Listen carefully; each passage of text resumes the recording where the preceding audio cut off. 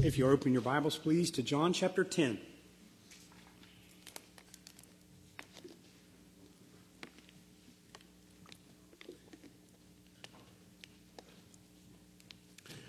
We're going to see that after this passage, John does not write any more about the public ministry of Jesus.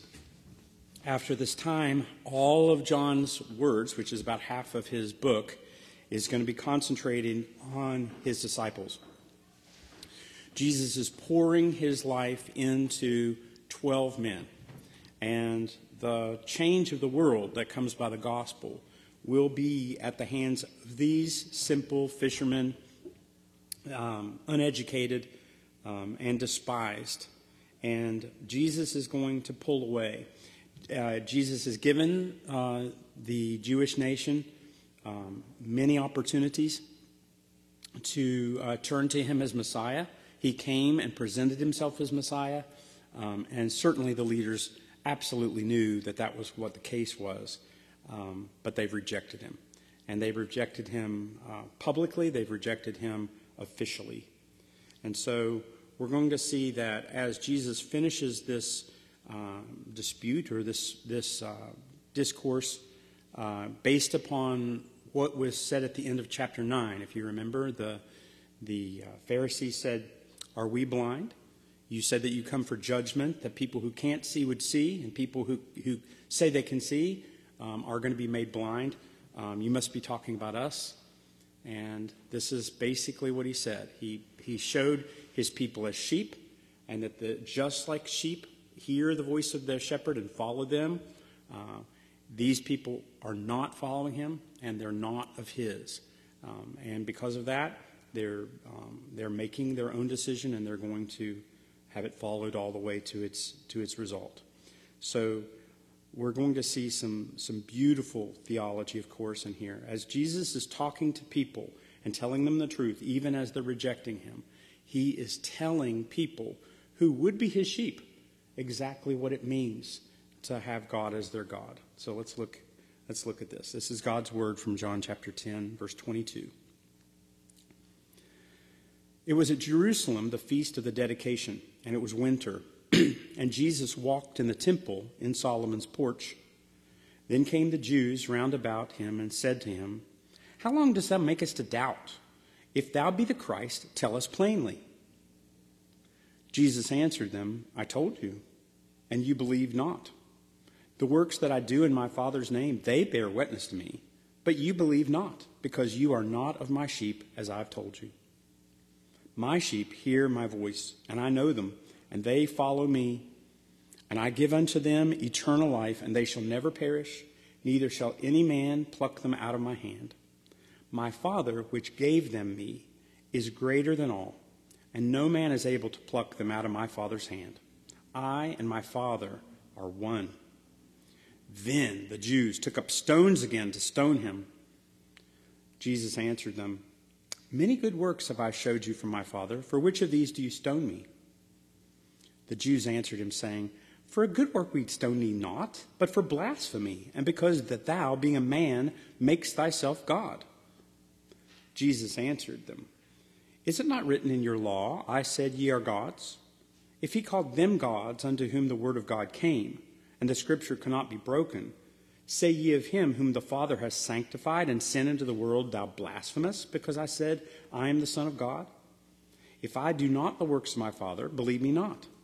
But if I do, though ye believe not me, believe the works, that ye may know and believe that the Father is in me and I in him." Therefore they sought again to take him, but he escaped out of his hand. And he went away beyond Jordan to the place where John at first baptized, and there he abode. And many resorted unto him and said, "John did no miracle, but all the things that John spake of this man were true." And many believed on him there. Let's pray. Holy Spirit, we appeal to you to work today among our minds and among our congregation, that you would show us the beautiful things of our Savior, that you would, with power, teach us those things that would frighten us and comfort us. We ask that we would see the beauty of the unity of the triune God, that we would see in it the power offered to men that would put faith in Jesus Christ as their Savior. And I ask, too, that you would condemn the hardness of our hearts in such a way that we would turn away from ourselves and turn to you. I pray all these things in the powerful name of Jesus, and we pray in Jesus' name. Amen. You have to see that Jesus for 3 years has gone around preaching and teaching and doing miracles, and he has unequivocally proven that he's the Messiah. In fact, he's proven that he's God himself. And these men, the Pharisees, knew what he had done. And they were not stupid people. They were PhDs that understood exactly what they were looking at. They simply refused to accept it. And they thought that they had enough power and enough sway given the situation. If this was the Messiah that they were expecting, where this was a military Rambo coming in on a horse and being swept everybody together, then they would have followed the crowd like anyone else. But they did not expect the Messiah to come as an itinerant rabbi, walking everywhere he went and not a place to live. And they understood that the people were following him, but they saw him as a great threat. And you're going to see that with this being the final straw, the Jewish nation has totally rejected Jesus Christ as a Messiah, completely. Officially, they've rejected him. But this is exactly what the Old Testament said. It was prophesied in 100 places that this would be what the Messiah would encounter when it came. So this is from Psalm 22. This is a messianic psalm that speaks so clearly of Jesus on the cross. And Jesus on the cross is crying out to God who is not there, the God who has rejected him and turned away from him. And the Messiah is crying out to this God. And this is in verse 6. I'm a worm and no man, a reproach of men and despised of the people. All that see me laugh me to scorn. They shoot out the lip, they shake the head, saying, he trusted on the Lord that he would deliver him. Let him deliver him, seeing that he's delighted in him. That not only that was he rejected, he was mocked as he was rejected. And they rejected him for trusting God. The very ones that they say that that's what was true of them. This is Isaiah 53. He is despised and rejected of men, a man of sorrows and acquainted with grief. And we hid, as it were, our faces from him. He was despised, and we esteemed him not. Again and again and again, we see that the Messiah, who is victorious, the King of the Jews, the one who is the son of David, who will forever sit gloriously on David's throne, who will conquer all nations, who will sit until all nations are made a footstool for his feet. This is the same Jesus that these men were looking at and calling him despisable. We all, not just the Pharisees, Isaiah said he was despised and rejected of men, a man of sorrows, acquainted with grief. And then here's the we. We hid our face from him. He was despised, and we esteemed him not. We gave him no value. We all looked into the face of Jesus and went, yeah, not much. So when the officials of the Jewish religion did that, they're nothing more than all of us. All of us did that. It took God giving an earthquake to raise the dead. It was the earthquake that opened the graves. And it does that too. When there will be people that the earth will tremble underneath you, and you will know that Jesus Christ is God, very God. You will know. There's other dead people around you that will never know. But for whatever reason, if your grave was opened and you are able to see Jesus as who he actually is, then you're looking at the man who you did not esteem, the man who doesn't even look like a man, beaten to the point of unrecognizable as a man. And this is very God of very God. It takes God himself to teach you that. And so these men, with their master's degrees and their power, were looking at him, had completely decided that they were going to reject him. You have to realize that by the time that we get up to chapter 10, 20 times the Jewish leaders have rejected Jesus. 20 times. Now, when Matthew writes his gospel, it's a little bit different. Matthew's gospel, basically, if you're going to make it like a piece of music, it crescendos up to about chapter 12, right about the middle of the book. And then from the middle of the book, the Jewish religious leaders have totally made their decision. And then from then on, we see almost like a decrescendo. And John is the same, only what happens is he's flipped. He will have a public ministry of Jesus up to the end of chapter 10, and then we don't see that again. It just goes away. Basically, we put it in parentheses and said, okay, he's rejected. Now he goes to his disciples. All of the teaching now is going to be just to his disciples, teaching them deeply, deeply, deeply. And even his disciples, there are people that will not believe him, people that will reject him, people that will betray him, even among the 12 that Jesus put his heart into. So let's look further. This is back in chapter 10. We're in 22. And it was at Jerusalem the feast of dedication, and it was winter. And Jesus walked in the temple in Solomon's porch. Then came the Jews round about and said, "How long do you make us to doubt? If thou be the Christ, tell us plainly."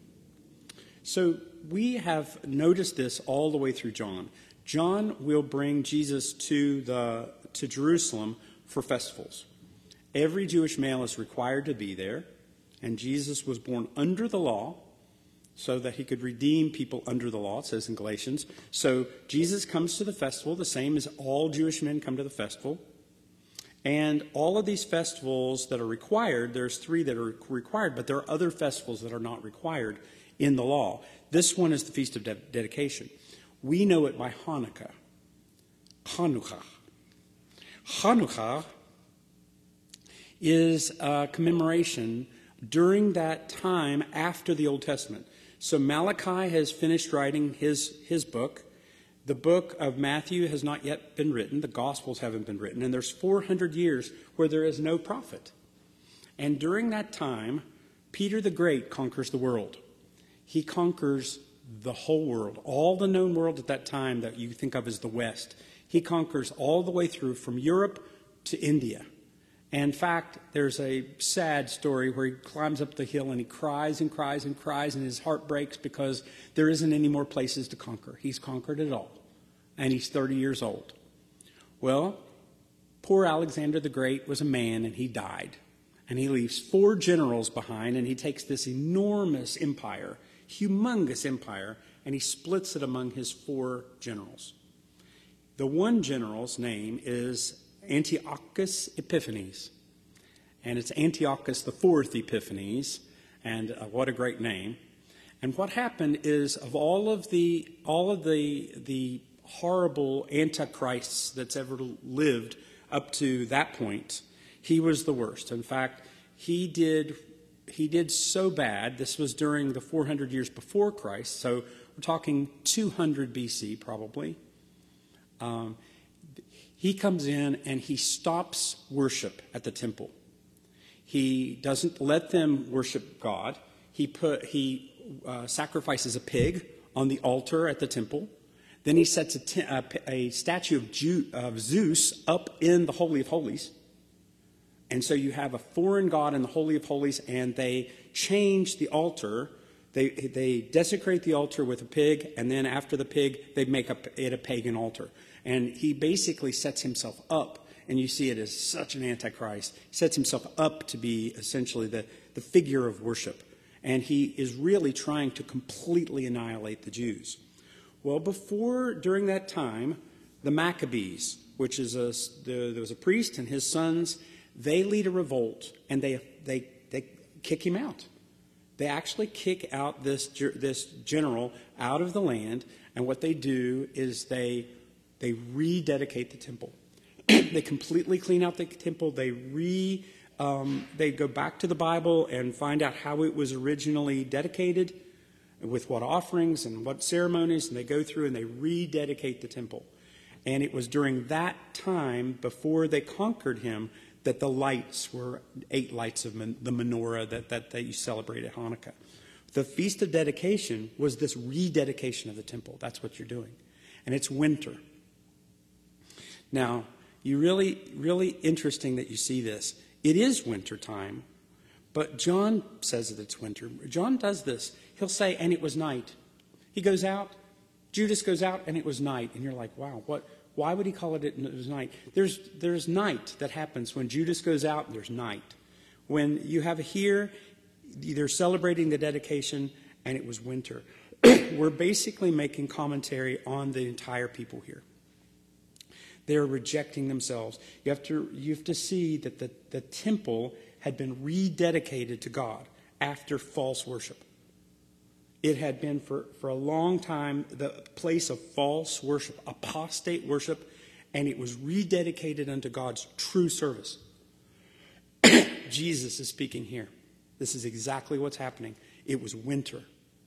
And these people had a religion that was acting really as a false religion. And Jesus is reestablishing it. Jesus is the true religion. You want to serve God, you serve God through Jesus Christ. It's not ceremonies about Jesus Christ that God is pleased with. You serve God through Jesus Christ. It's Jesus Christ as your life. It's Jesus Christ as your offering. It's Jesus Christ as your faith that you present God with and God is pleased with. That's what's happening here. It's a big picture happening here. So we see that the people knew he was claiming to be Messiah, but basically in your face demanding that he say it again. He has said it many times before, but they want to hear him say it again. Why doesn't Jesus say Messiah? That's a very interesting question. He doesn't really call himself the Messiah. He uses Son of Man, which is a passage from Daniel, which is referring to the Messiah. He's even used the word Son of God, which is even more interesting because that's an expansion of the view of the Messiah, that he's actually God himself. But he didn't throw this term around because he sees the office of Messiah different from these people. So it's almost like he doesn't use a term that he knows they're misunderstanding. They think of Messiah as a warrior who's going to come and politically uproot the nation that's opposing them and kick them out. That's what they think of as the Messiah. Jesus is saying, no, he knows how the Bible is truly written. And God's interpretation is that the office of king, the office of deliverer, and the offices of suffering servant is one. Jesus knows that all of this is together, that it's the suffering servant who by his own death will make these people great and will kick out the Romans. There will be a time when he will be unopposed, that every enemy will be cut by the sword coming from his mouth. All of the things that they think of is true, but they're missing so much of the picture that he basically doesn't throw around that term very freely. He just doesn't. He can't. So he's only really used it twice. He used it with the woman at the well in Samaria, which wasn't even a Jew. And he used the word Son of God or Son of Man, it could be interpreted either way, with the man born blind. And that's twice, only twice. All of his disciples who he's teaching all the time are really catching on that he's the Messiah. They have to scratch their head over and over again, and they ask themselves, who is this that even the wind and the waves obey him? They're slowly coming in. It won't be until later that Jesus asks them, who do you say I am? Who do the people say I am? Well, who do you say I am? And it was Peter that said, you're the Christ, the Son of the living God. And then Jesus said, it was my Father that actually taught you that. I didn't tell you I was the Messiah. God taught you that I was the Messiah. That's interesting. What did Proverbs say? Don't blow your own horn. Let somebody else blow it. Jesus is basically living in front of them and letting other people, letting God be the one that blows his horn. So let's go on. This is verse 25. Jesus is responding to them, okay? If you be the Christ, tell us plainly. Jesus answered them and said, I told you, and you believe not. I've told you. The works that I do in my Father's name, they bear witness of me. I've even proved it to you. I didn't just tell you. It wasn't just words. The kingdom of God is not about words. It's about power. God is big enough to convince you that what I did that only God could do, I did it so that God would show you who I am, that I'm presenting myself officially the same way you should be looking for me. You believe not because you are not of my sheep, as I said to you. Now that's a terrifying thing. You're commanded to repent. You're commanded to turn, all you kings of the earth, all you judges of the earth. Kiss the Son, lest he be angry. You're commanded to repent. You're commanded to turn. But God does something. God makes your heart want him. There's some miracle that happens as it happens. You're totally responsible, and God is the one working. You do not believe me because you're not mine. If you were mine, my sheep hear my voice, is what he's going to say in 27. But you're not. You don't believe me because you are not my sheep, as I've already told you. So he had just said that in verse 10, that you're not my sheep. My sheep hear my voice. You're not my sheep. See, he's already said, I've already told you. Now, we've gone through the book of John, and it's in the book of John that we see these discourses with the Pharisees. This is where you look in the Bible if you want to see this back and forth. So John 5, this is 17, but Jesus answered them, my Father works hitherto, and I work. Therefore the Jews sought all the more to kill him, because he not only had broken the Sabbath, but said that God was his Father, making himself equal with God. He already said that he knew that. John 8, we just went through, and before Christmas, I said therefore to you, you shall die in your sins. If you believe not that I am he, you shall die in your sins. Well, who's the he? This is already done. It's not a conversation that needs to happen. This is a conversation that's already finished. I am the Messiah, and if you refuse to believe me, you will die in your sins. There reaches a point where it's truly as simple as that. Now, as God works in people's heart, he doesn't just work by fear, but there is fear. There is fear that you must turn to me or you will perish, because it's already done. You're condemned already. That there is you will turn and there is a frightening element. The gospel is only sweet because of the bad news that we're condemned. That's why the gospel is good news, because it's a rescue to someone who recognizes that they've been condemned. But Jesus says, in this case, you will die in your sin if you believe that I'm not he. And then the zinger there in 58, it's chapter 8, Jesus said, verily I say to you, before Abraham was, I am. That's not unclear. That's not unclear to anybody. I'm God. I'm not just the Messiah that you're looking for. I'm God. I'm your maker. If I am the I am, then you should bow before me. And you can't glorify God, remember chapter 5, without honoring the Son. You can't honor God without honoring the Son. He's already said it. I told you, but you believe not, because you are not my sheep. So 27 says, my sheep hear my voice, and I know them, and they follow me. So the argument is really rather clear here. It's not just that his own sheep hear his voice, and that he knows them and that they follow him, which is true, but the converse is also true. If you are not my sheep, you do not hear my voice and you don't follow me. That's frightening. That means that either I'm his sheep or I'm not. If I'm his sheep, then I hear his voice and I follow him. If I'm not his sheep, I don't hear his voice and I don't follow him. There really is a division of people here. There's a division of the entire population of mankind here in this verse. So I have to pause. I have to pause for myself, and I have to pause for you. Do you hear his voice and do you follow him? That you must stop there, because just because there's some kind of traditions doesn't mean anything. It does not mean anything.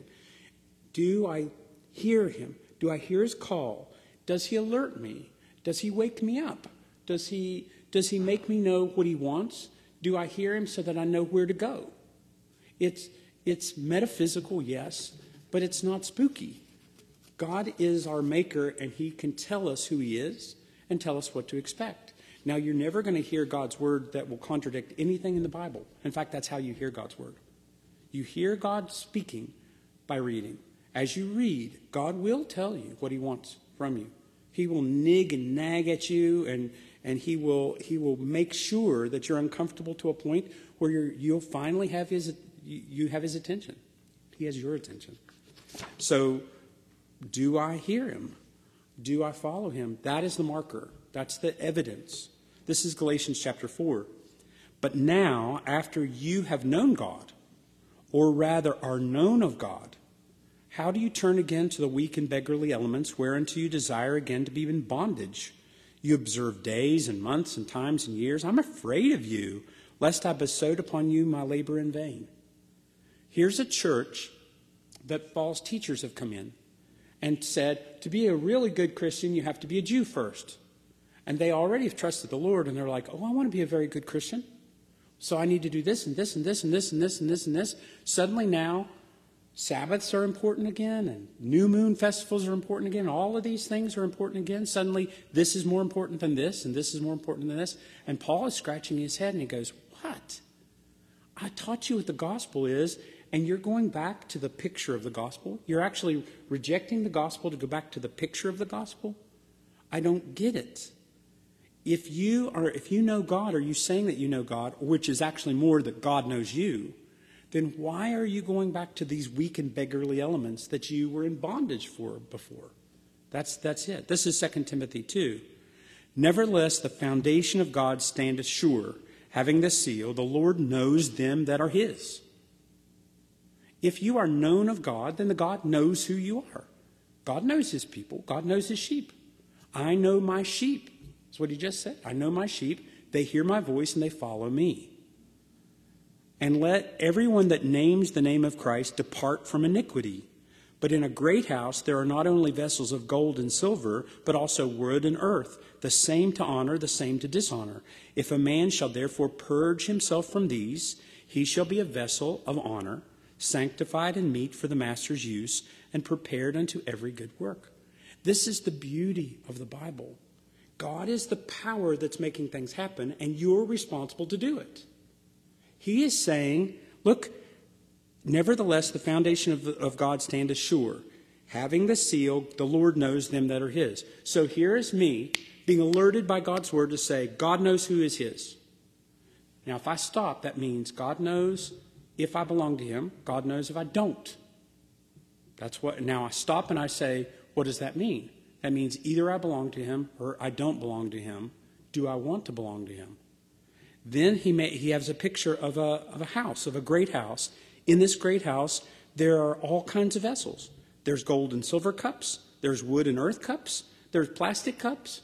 There's cups that you don't mind the little kids digging around in the garden in. And if you forget it in the garden, you're not going to cry too hard. But you're not going to take grandma's china and give it to the 5-year-old to play in the garden with. There are vessels of honor and there's vessels of dishonor. Now, where I see this is a person who is Jesus' sheep is a vessel of honor that God will use. And we saw in Sunday school, even after your death, even when you're dead, that vessel of honor still is being effective even after you're in the grave. But this is so beautiful to me. If a man therefore purge himself from these, he shall be a vessel of honor, sanctified and meet for the master's use. You cannot save yourself. But I promise you, if you're alerted to the gospel and you want it and you step for it, God will give it to you. You don't save yourself. But God said, do you want it? Do you want to be a vessel of plastic? Do you want to be a vessel of gold? Not that I can determine what I'm going to be, but he said, choose. And if you choose, if you want it, what you're doing is you're hearing his voice and following him. That's what it is. Now, it is, I guess, confusing because he's using all these pictures. He's talking about sheep, hearing my voice. You don't listen to me because you're not mine, but you could be mine. That's the beautiful thing. Do you want to be? Do you want it? You may have it. I came that you may have it. If you say you're blind, if you can say you see, then I will make you blind. But if you say that you're blind, if you can say, I want to be a vessel of honor, but I'm not, then God will give it to you. That is beautiful. Anyone, whosoever wants to come, Jesus will accept you. Whosoever. It does not matter. But Jesus will be the judge. This is Acts 17. Because he hath appointed a day in which he will judge the world unto righteousness by the man whom he ordained, wherever he's given assurance unto all men in that he has raised him from the dead. Jesus will be the judge. Jesus will look at you and say, are you a vessel of honor in the Father or not? Are you his sheep? The shepherd knows his sheep. The Lord knows his own. Jesus will say, are you mine? Are you not mine? If you are mine, then all your sins are gone because I died on the cross. If you're mine, all of my perfection is given to you as a present. And you have shining glory in front of God, that you will be one of the glorious ones, shining face glorious ones, because it's my glory I give you. If you do not belong to me, if you do not want to be a vessel of honor, if you don't care and you're rejecting me on purpose because you think you have some power over me at this moment, then I've already made the decision. You're already condemned. That's what John 3 says. The Son didn't come to condemn the world, but that the world might be saved through him. He that believeth on him is not condemned, but he that believeth not is already condemned. There will be a judgment when Jesus judges. It's not to say, are you my sheep or not? He will separate the sheep from the goats. It is that there's already a condemnation if I have not taken God's only hope for me, because I'm already in myself condemned. Jesus says, I give them eternal life. This is John 10 again, verse 28. And I give them eternal life, and they shall never perish.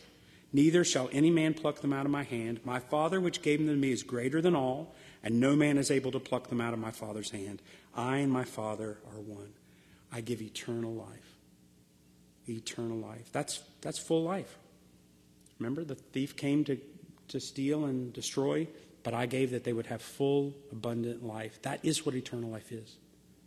So if you were to stop then and look at all the pictures that he's shown over the chapters, I'm the water, I'm the bread, I'm the light. It's eternal life. That's the picture of eternal life. All of these are pictures of what eternal life is. You hearing his voice and following him is eternal life. You being thirsty and going to the water is eternal life. You being blind and looking with your blindness towards the light Jesus would give you is eternal life. This eternal life is not just for heaven. This eternal life immediately starts now. It's now. And it says here, and they will never perish. Never perish. What a word. What a word. Never perish. That you might not perish but have everlasting life. Colossians 3 said, you're dead and your life is hid with Christ in God. You'll never perish. If you are in God, if you're hidden in Christ, inside God, there is no way to perish. God shuts the door of the ark. It's shut. You couldn't get out if you wanted to. I'm bound for the promised land. I'm bound. I'm bound for the promised land. You can't get out. If you've trusted Christ, Christ will take you all the way to salvation. That is remarkable. Who will come and go with me? You have a decision to make. It's both together. Do you see? That's both together. God is working and you have a decision to make. It starts now. Numbers 23 said, God is not a man that he should lie, neither the son of man that he should repent. He hath said, hath he said and shall not doeth? Hath he spoken and shall not make good? He said, you shall never perish. Neither shall any man pluck him out of my hand. You shall never perish. Let that sink in, saints. Let that sink in. You're safe in him. You're saved in him. Past tense, saved. It is done. Jesus died. All of your offense is gone. You're hidden in him, inside God. No man will pluck you out of his hand, including yourself. You're saved. Because that love that comes as I know I am not a vessel of honor, but I choose to be because he's offered it to me through Christ. I want it. And I want it tomorrow, and I want it tomorrow. Because God is the one that made it happen. He will save you forever. You will not perish. You see that the security of the believer is not just wrapped up in your decisions. The security of the believer is wrapped up in the unity between the Father and the Son. That's what it said. No man shall pluck them out of my Father's hand. I and my Father are one. He used that sentence to support the other sentence. Why will no one pluck them out of my Father's hand? Because I and my Father are one in this. There is no difference. Now, that's such a confusing thing to the entire world. Try to explain the Trinity to yourself, let alone to anybody. The Trinity is not that Jesus is God. Jesus didn't pray to himself. That he's distinct, but one God. They're unified in every aspect. There's no argument. There's no decision. There's no compromise. The Godhead doesn't compromise to make decisions. They're perfectly the same in every way. In essence, they're the same. But they're distinct. The Word was with God, and the Word was God. He's with God, and he is God. He's distinct from God, and he is God at the same time. It is Jesus who raised himself from the dead, and God who raised himself. God raised Jesus from the dead. They're both the true.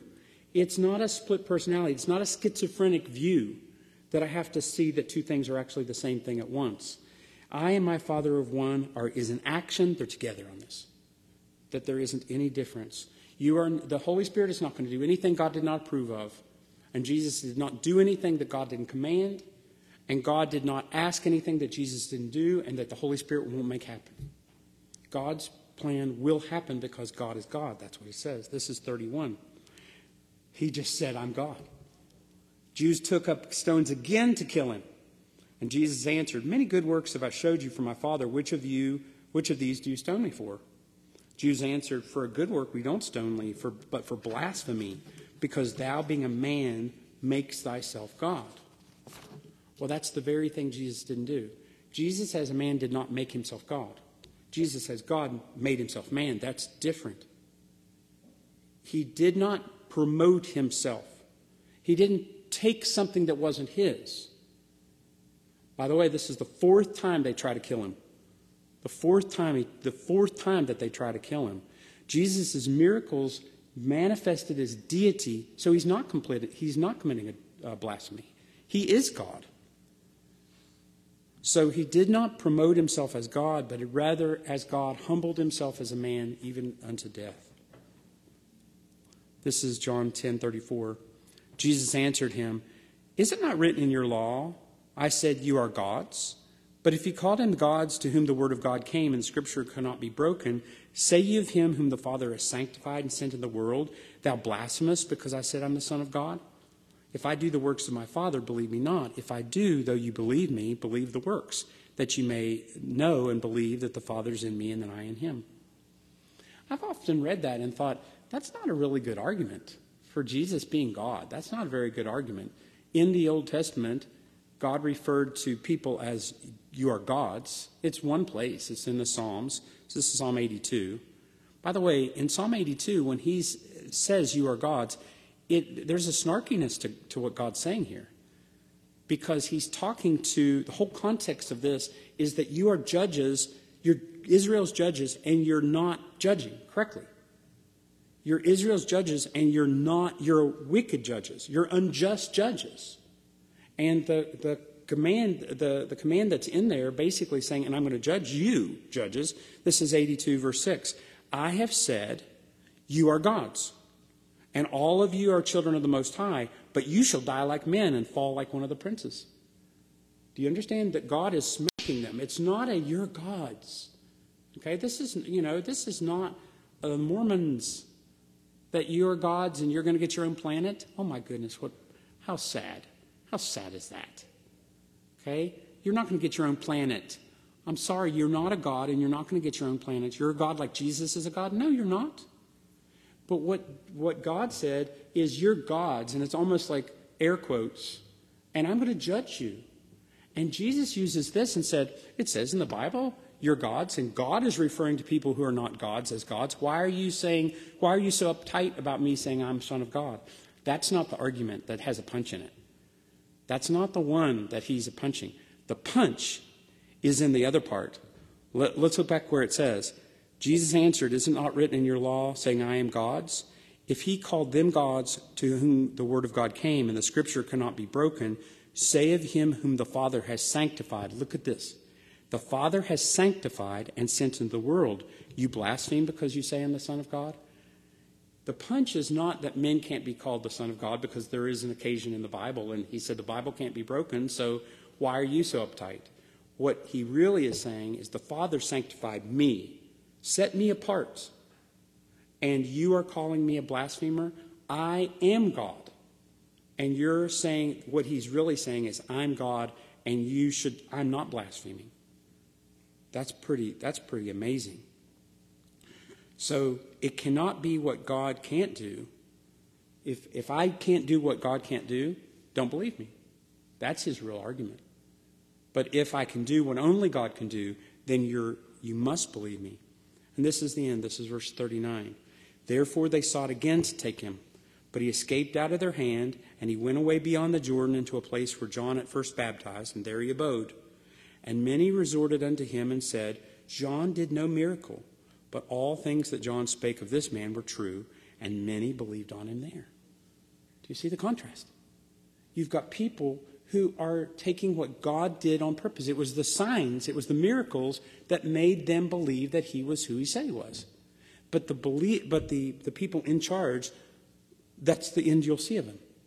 Now, he'll speak to Pharisees again, but he's not going to have these big speeches again. This is the last one that you see. All the rest of he's going to go to his disciples.